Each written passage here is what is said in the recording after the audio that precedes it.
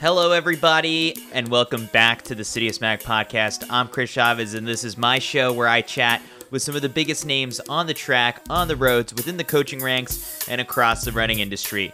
Our guests sit down and open up in depth to share their experiences, brilliant insights, and vivid snapshots from their professional and personal accomplishments in the sport.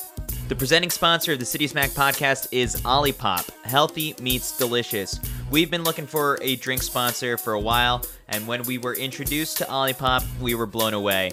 I was first drawn to the cans when I was shopping around at Whole Foods. Olipop is a new kind of soda. They combine prebiotics, plant fibers, and botanical extracts to support your digestive health with 9 grams of fiber, just 2 to 5 grams of sugar, and 45 calories or less in each can. The taste is fantastic, and you don't even realize how good it is for your gut health. It's free of artificial flavors, colors, preservatives, and sweeteners. We'll be sipping it on all of our shows, and we invite you to crack open and cheers an Olipop with us. Visit drinkolipop.com, it's spelled O-L-I-P-O-P, to learn more.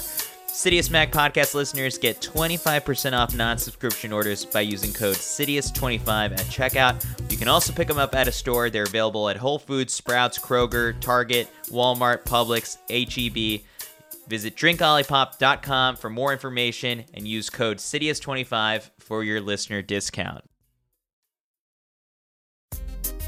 My guest for this episode is Cam Levins. He just smashed the Canadian record in the marathon for the second year in a row, clocking in at an astounding 2:05:36 at the Tokyo Marathon. And get this, that time also broke the North American record that had stood since 2002.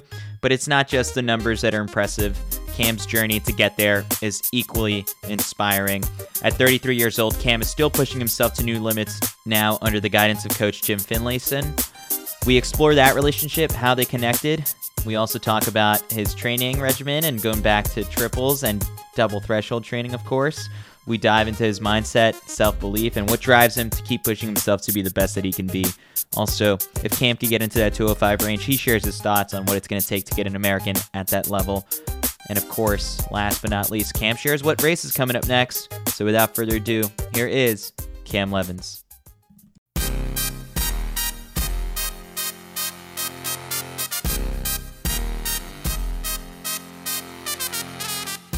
All right, and now we welcome back Cam Levins to the Citius Mag podcast. Last time we got the chance to chat, we were in the Citius Mag backyard in Eugene, Oregon, and you had just come off a 4th place finish at the World Championships Marathon. And right after that race, I think you called it like the race of your life. But this weekend last weekend at the Tokyo Marathon, 2:05:36, has that kind of changed? Was this the race of your life? Yeah, I've seen that quoted a lot of times since then, and I've thought about that as well. I'm like, I don't think that's going to be the race of my life, but certainly that was a big turning point, I think, in my career, Eugene, last year, and things have only gotten better since then. 4th place, which, maybe stung immediately after the race, just being so close to the medals. But at what point did you mentally kind of make that shift and be like, all right, that was really good? I was pretty happy with it right away, Yeah. honestly. I think more after the fact, there was some disappointment of being like, well, I was really, I was as close as I could get to medaling, but I don't think there was anything else I could have done in that race to actually end up medaling. It was just, a feeling of being let down with how close I was. But no, I did everything I could. Obviously, it was a massive step forward, and I have no reason to be disappointed in it. Just always want more. I think that's very typical of most athletes. When we had you as a guest in our backyard, you were still unsponsored at the time, but that performance at Worlds did enough to land you a nice contract with ASICS. How did that all come about? And, I guess when, athletes are unsponsored and doing this really for the love of the sport and the belief that they continue to get better, I mean, was that just a bit of a relief, coming off your shoulders once you were able to put pen to paper again? Yeah. I spent 2017 unsponsored as well, so it wasn't exactly a new feeling for me to not be sponsored. And, financially, we're in a good enough position where we didn't have to stress too much on that side of it. But yeah, I mean, obviously, it feels good to have a company behind you and to feel like I'm contributing to our family in general. And yeah, I mean, ASICS, that pretty much started, or we pretty much started talks right after Worlds. Um, in fact, I talked to them basically at their spot in Eugene. I had driven up back home, and then the next day, my agent calls me back and is like, "Can you come back down? They want to chat with you in person." And so I was like, "Oh, well, I guess I'm going right back down again to Eugene." So yeah, it's been something that's developed from there. I actually didn't really use their shoes a lot growing up. At that time, it just like wasn't really. I found their shoes to be a little bit too thin for me at that time, but they've changed so much since then. It's been like a cool experience to start trying their different shoes and gear. And after a couple weeks of trying them after Worlds, I found that I really liked them and they were the right fit for me. And yeah, I've been racing in the Metaspeed Sky Plus, and it seems like a great shoe, if that's not obvious.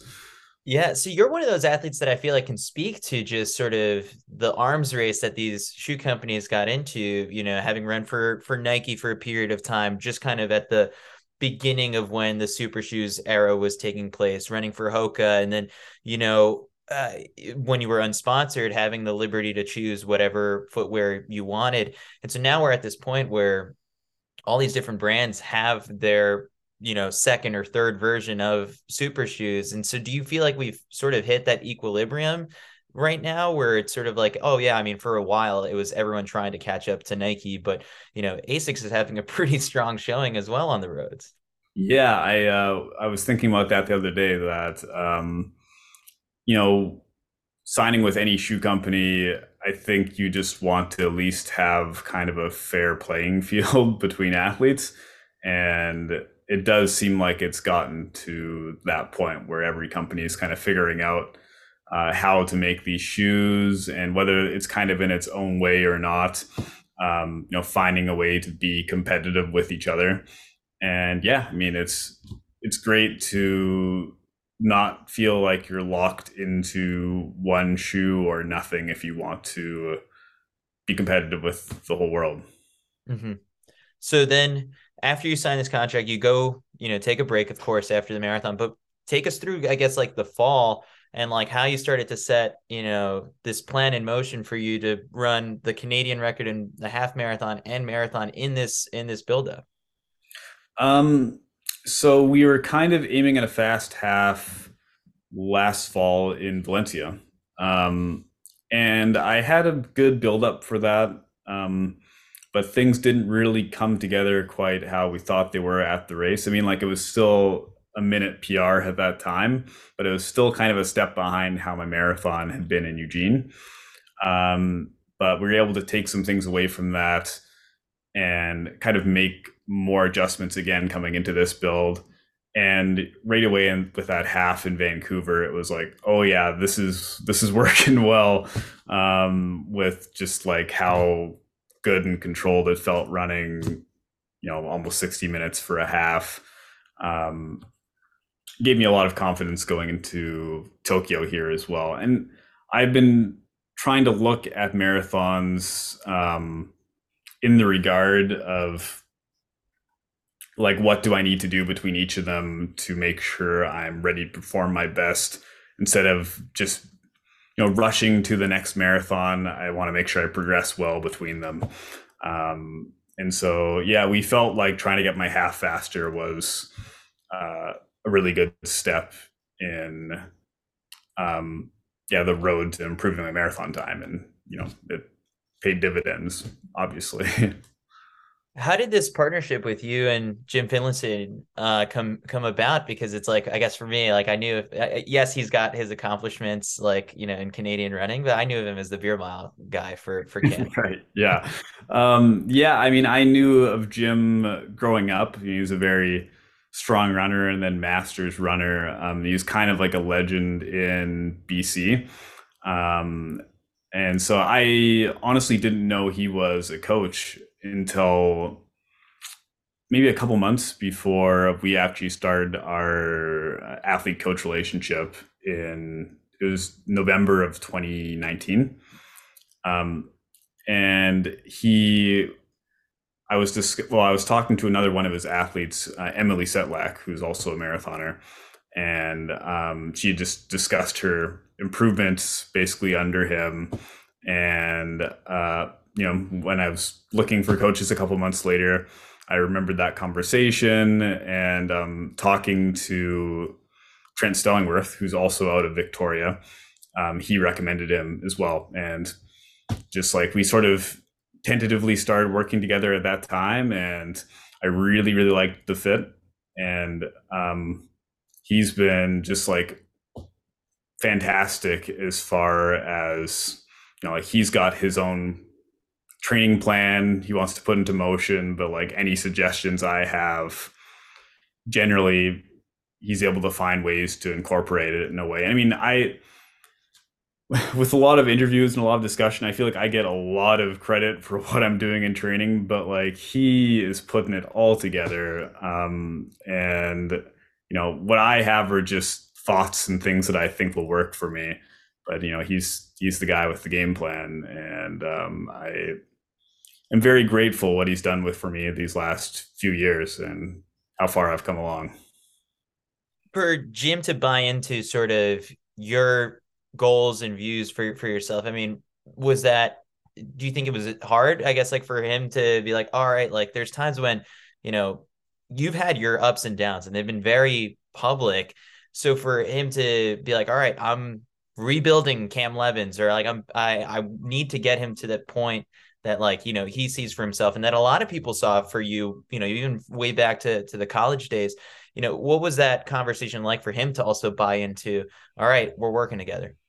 I don't feel like we talk about that sort of stuff too much. He's just been like trying to progress me as an athlete from wherever I've started from. And just like each build up, trying to get me a little bit better. And I think we both like knew the sort of potential that I have as an athlete. And there are certainly flashes of it in training, even from the beginning of when we worked together. But I'm certain there is some surprise with how far I've come, even with what he thought was possible. And I mean, that only seems reasonable. There's not a lot of athletes that get into the sort of range where I'm starting to go right now. And I think it's kind of like an exploratory journey for us both in some regards, but he knows what he's doing. But like, yeah, I mean, I am the first athlete that he's had that's, gone this far. We talk a lot about high-level performance and training for running on the Citius Mag podcast, but I want to take a second to talk to you about something equally important to performing your best, and that is recovery. This is something I've honed in on over the years, and I can't stress it enough. You gotta take the time to recover. One simple recovery trick is to make sure that you're putting on the right footwear after your run, because your feet have taken a beating whether you're racing or you're training. And a brand that Kyle and I discovered last fall is VELOS Active Recovery Footwear. They're designed to specifically help you restore, revive, and re-energize before and after you train. VELOS has worked with competitive athletes and the medical industry to create what they call tri-motion underfoot technology that cushions, supports, and flexes in all the right spots. It is engineered to let your feet and legs heal faster after you train. These shoes are so lightweight. I've been wearing them for a while now, and I absolutely love them. I've got them on right now while I'm recording this podcast. I bring them with me to the track and to long runs. This spring, VELOS is launching 2 new styles to their recovery mix: the Hoya Slide with an adjustable upper for a custom fit that can also work with or without socks. They've also got the Skyline coming, which is a full lace-up recovery shoe that you can wear all day, every day, to and from the track. VELOS Active Recovery Footwear should be in your footwear mix and part of your plan to perform and train at your best. Kyle and I can't wait to get our hands on these new styles. This new performance brand that everyone's talking about is bringing the absolute best and most technical recovery footwear on the market. Check out Velous Footwear at velousfootwear.com. That's spelled VELOUS footwear, and enjoy a 20% discount by entering code SIDIOUSMAG20. Make sure that the capital letters are C and M in that code. Check them out, velousfootwear.com. The Sidious Mag podcast is also brought to you by VDOT. VDOT is a coaching app based on the science of legendary coach Dr. Jack Daniels. VDOT offers access to the highest quality training for runners of all levels, right from any mobile device. With their new adaptive trainer, it's almost like having a private coach. The app leverages your feedback and fine-tunes your workouts. It delivers highly effective training with VDOT paces, and it also analyzes your GPS to ensure that you're training accurately. All of this is in an effort to get the max benefit at a lower risk of injury. VDOT is offering 20% off their adaptive trainer using code SIDIOUS at checkout. Download VDOT in the App Store or visit VDOTO2.com. I've also included that link in the show notes. Choose the adaptive trainer and enter code SIDIOUS at checkout to save 20% off. Take your running to the next level this year with VDOT. The mileage is the thing that everyone just kind of, you're the legend when it comes to that from, the college days. What were we getting up to this time around? And I mean, in the conversations with Jim, like, how does he sort of manage that? Like, you obviously you thrive off of heavy mileage, but he's incorporated, you're posting videos in the gym as well. So there's other elements to the strength training that you've had to do for this particular marathon. I should say at the beginning of 2022 is really when I started going back into the especially large mileage again. I mean, like you said, I've always been a pretty big mileage guy, but that's when I started doing triple run days again and ended up getting into this like 170, 180 mile range a week. And we didn't really like set a number with it. I was just like, this is kind of how a few times a week getting 3 runs in a day, like I find that to be really beneficial to me. And so like, this is how much I think I need to do for each of these runs. And that's just kind of where I started ending up at mileage for the week. And yeah, like you said, there's way, way more. I mean, I think the mileage is important to me, but it's such like a small facet of everything else at this point. Like I just spend so much time training at this point to be able to run how I am. So he started to leave the mileage up to me a little bit with how much I run each week. He's mostly just like, okay, this day is easy by feel, or if he really wants me to run a certain amount that day, he'll tell me, okay, we're just doing a couple runs this day or whatever. But yeah, so I'm lifting a few times a week as well. I'm working with Dave McHenry here in Portland, and he's obviously been fantastic as well. He's really improved my efficiency through the marathon and late in the race. And that's, I mean, I don't think I've been quiet about how I feel. That's probably what's made the single biggest difference over these last couple of years for me, is introducing weightlifting back in since the Olympics. And it's been incredible how far we've been able to push that.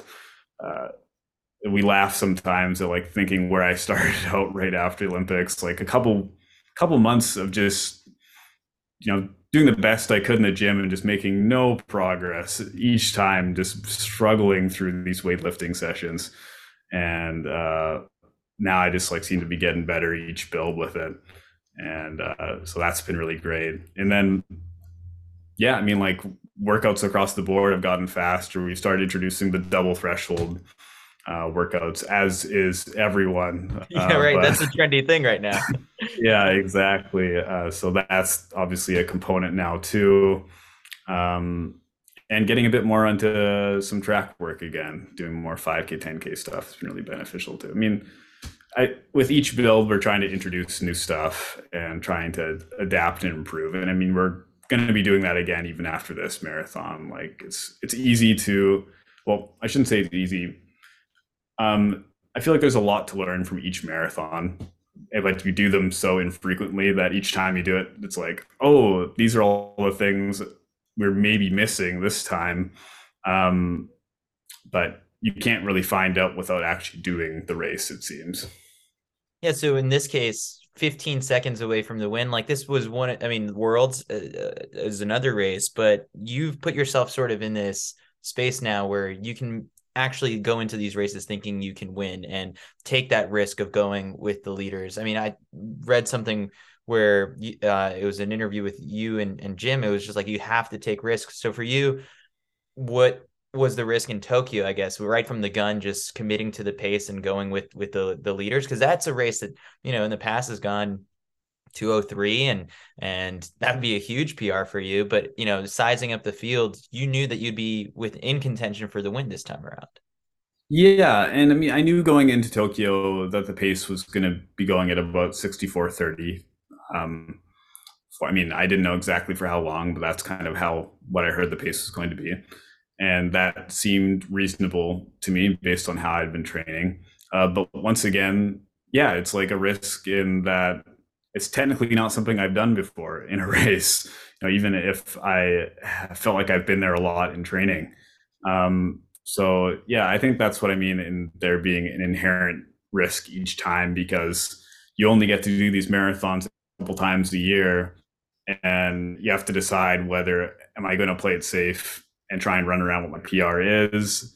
Do I want to try and take a step forward? Do I think I'm ready to? And yeah, I mean, I wanted to go for it. It's kind of difficult for me to not step into a race and be fit and choose not to try and maximize the best I can do in that race. And yeah, I think this really confirmed for me moving forward that I'm ready to compete with the top athletes at these majors. When did you get that back in terms of just, thinking about the victories? Because like for a while, right? Like when you weren't at your most fit and it was just about, all right, I gotta hit this qualifying time, or I know that when I run my best, it'll fall. Thinking about just like the 10Ks on the track, like you ran your best. Some of the East Africans were still just way ahead, and a good day for you may have been somewhere in the top 10. But now I guess you're thinking about the win. When did that come back? Eugene Yeah. last year. I mean, because going into that, once again, I knew uh, at least it really seemed like I'd taken a step forward. But I had no idea how that like or where that would put me in a marathon. And Eugene was a really good um, way to sort of find that out because it started out at a slower pace and kind of really drew in over the course of the race. And so there wasn't any like idea of how fast I needed to start or not. It was just go in and race and see how I can do. Um, and obviously, I competed really well and took a big step forward. And I walked away from it and went like, you don't just take fourth at the World Championships randomly. Like I think I can be one of the best in the world if we continue to improve here, and that's what the goal basically has become. I mean, it was a dream, and now it's a goal. So Was it 8 years ago, right? Like the injury to your foot? Is that the closest that, you've come to leaving and like, calling it quits? And but it's crazy because you believe you could be best in the world, and that all could have been sidetracked and done 8 years ago. yeah, I had surgery on the foot in 2016 and missed the Olympics, and that's yeah certainly probably the lowest point of my career. And I mean, even at that time, I remember meeting with my surgeon a couple months afterwards. I was telling him like, oh yeah, like I'm back running like a little bit. It's like a work in progress.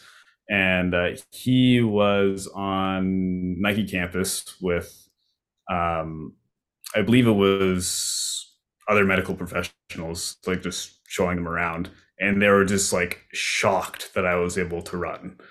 And I was like, is this not something that I was supposed to be able to do at all? And I mean, honestly, like even now, there's still soreness walking around on that foot and ankle, but he did such a great job that I'm able to run without, I mean, it feels its best when I'm running, which is kind of the, the best I could ask for. Um, but yeah, certainly that was a very slow progress or process coming back from that. And there was a lot of opportunity to just go, is this worth it? Can I get back to a competitive level? Um, and I mean, it definitely changed my mindset that I was just um, grateful to be running. And the idea of being competitive was really far off. And now I think I've gotten back to the mindset of like, I want to be competitive. This is like really why I want to keep running, competing. And obviously I'm grateful that I can run, but that's not enough for me anymore. You told I Run Canada, no matter what's going on, whether things are going well or going poorly, you can't lose your belief in yourself and you can't lose it in races. You need to believe in yourself at all times. And when we talked a little bit about like that risk taking in a marathon, and in a marathon in particular, the blow up can be ugly. Like you learned in Tokyo the Yeah. first time around. So at what point do you sort of in the race, 2 weeks ago, did you feel like, all right, like this is going great. There is no blow up. It hurts, but I believe that this is going to be a special day. You think going into the race, I think you'd done a couple interviews where you're like, something special is going to happen. And I just didn't know, how did you define special going into it? And then did that change in the middle of the race? Um, no, I had a pretty clear idea of what I wanted to get out of the race from the moment it started. I mean, I I mean, obviously I had said beforehand about how fast I wanted to go, but I didn't want to come right out and say like, I'm going into this racing to try and win. Which, because I mean, that's often what my mindset is to myself. So for me, special was, improving and hopefully getting that area record. I had that on my mind going in as well. Getting into that 205 mid range. These last couple marathons in general, I feel like such a completely different athlete that's like both times, both Eugene and now again, I got through halfway and went like, I'm going to be fine, and which is like obviously a long way still to go in a marathon, but I'm getting a pretty good feel for it now. And I just feel like it's such an entirely different athlete entering the last 10K, 12K of these races. I'm like, I get there and I feel, okay, I'm ready to go. I'm time to start racing. I've just been kind of hanging out until now. And before I just felt like so beat up, and it seemed like the last 10 or 12K was just going to be a crapshoot of whether it was going to go well or bad. And it doesn't seem like that anymore. It seems like I have the strength to, handle myself kind of regardless of how the race goes up to that point. There was the one little clip that went viral afterwards where it's just like you're reuniting with your wife and you just said like, not bad. I would say not bad.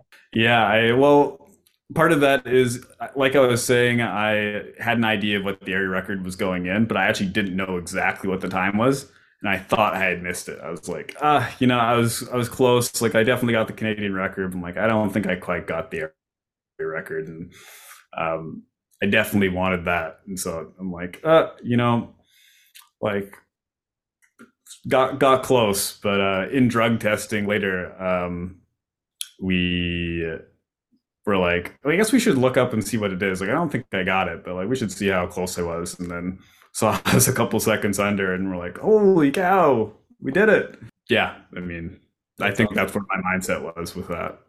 Yeah.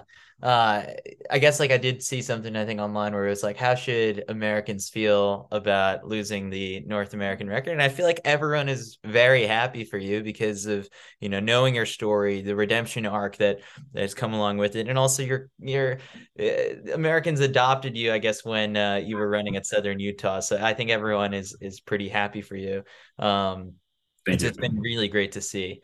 So Cam, I guess a couple fun questions that were submitted in the Citius Mag group chat. This one comes in from Scott Fauble, who also hosts a podcast on our network. Does he think it's a coincidence that he has run so well immediately after I moved into the same neighborhood as him? Have you crossed paths with Scott in the neighborhood? Yeah, I have. Yeah,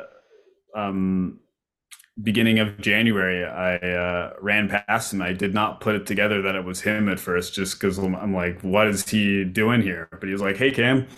So I Yeah. ran by and I'm like, oh, hi. And then, yeah, later messaged him on Instagram being like, sorry, didn't know that was you, but like, let me know if you wanted to run together sometime. Really cool to have him around.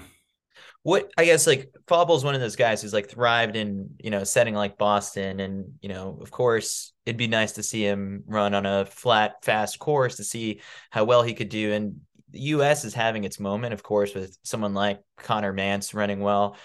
I guess like North America has what is the step forward that you think we're taking? And you're a big part of that, just sort of in, breaking into that 205, 206 range with the marathon. I guess what has led to this moment? The shoes, Uh, of course, are the first thing I think a lot of people would bring up, and like all the advances in training and technology. It's a whole bunch of things, I feel like. yeah, I think um, I think people are sort of understanding what it takes at this point to be really good in the marathon. And I mean, looking at sub 210s just isn't really enough anymore. And obviously now with the Olympic standard being 208.10, it's just becoming, at least I think, obvious to guys just what it needs to take if you want hardware in the marathon. I think you need to get to mid 205, or I mean, honestly, faster. Still, I mean, like the best guys in the world are, I mean, 203s is kind of commonplace now. Well, I shouldn't say commonplace, but you know what I mean. You see a lot of them now, or even faster. And yeah, it's just like it's not enough. You need to. Marathoners are just really incredible athletes at this Yeah. point, able to do some pretty amazing things in races. Seeing Tamrat Tola last year at Eugene just completely demolish us over the last 10K. I mean, he was running, I think, like 58 minutes something half marathon pace over the last 10 kilometers. And it's just like, I felt like I had made such a big step forward in that point, and I'm like, he's on such an entirely different level than me. And I mean, like that really puts it in perspective. And it's like, this guy is still losing to Kipchoge, and it just, yeah. If you want to be the best in the world, or one of the best in the world in the marathon, it takes a lot. So.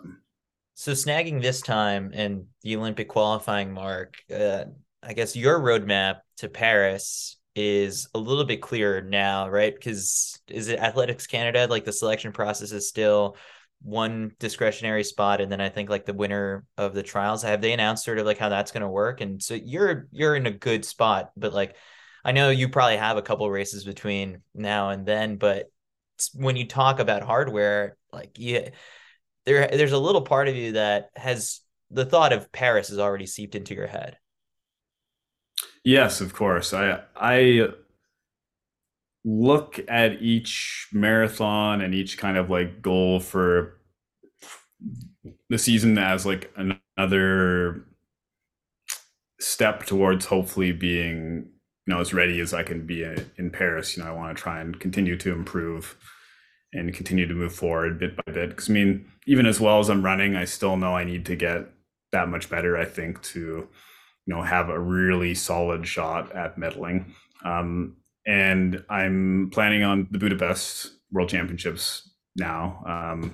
It's my next race, and I hope, to be in a medal position there. And I think that would be another step forward, and hopefully show whether training changes are working or not. And I'm fortunate with this race now at Tokyo, putting me in such a good position for qualifying for Paris, that there's no real stress in trying things and doing what I can between now and Paris to be the best athlete I can be without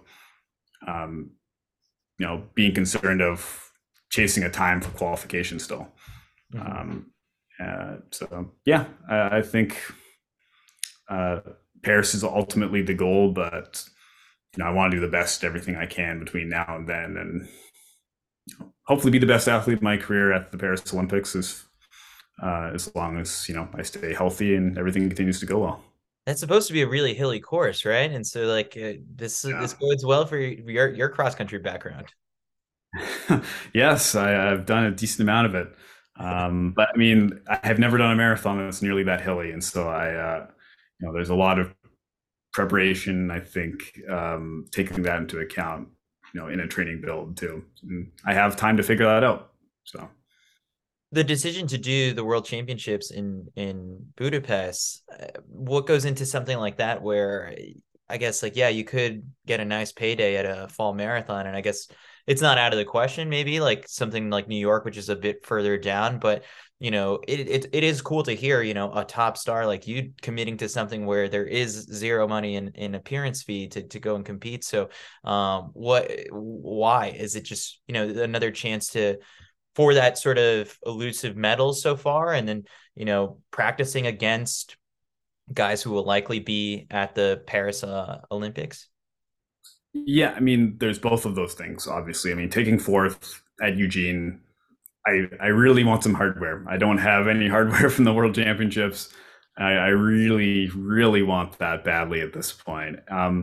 But yeah, I mean, part of it is also continuing to learn how to run in a really congested pack of athletes that you often don't really have to deal with at some of these majors. Like usually you get split up pretty well and you're with just sort of a few athletes at a time. I mean, Tokyo had incredible depth, so once again I felt like I was packed in, but the Olympics at Tokyo was a huge shock to me, running in a group of athletes. I didn't feel comfortable at all trying to kind of felt like I was fighting for position a lot of the time, and the bottle stations were just a mess. And going into Eugene last year, I being able to take that away from the Olympics, I felt like I was able to handle myself better. And now with Tokyo, it was like I felt entirely comfortable. But every opportunity I can take to continue to improve running in that situation, I think is going to benefit me. And yeah, I mean, I want to see how I stack up basically with some of those guys that I think will be at the Olympics. And more championship running Olympics, or more championship running experience, I think is huge, because that's how the Olympics are going to run. It's not just going to be a time trial. There's no settling into pace. It's going to be all over the place. Well, Cam, this is great to catch up and hear more about the Tokyo Marathon and how it all went. And, I speak for a lot of people in saying that it is so good to see you kind of back to, this level. We have been fans for a really long time now. And so, for the longest time when people have said Cam Lemons is going to be great at the marathon someday, we've finally gotten those moments. And I'm excited for you as you continue to, push it and see what those limits are for you. Thank you so much. I appreciate that. It's been really fun last couple of marathons. So hopefully they continue to be like that.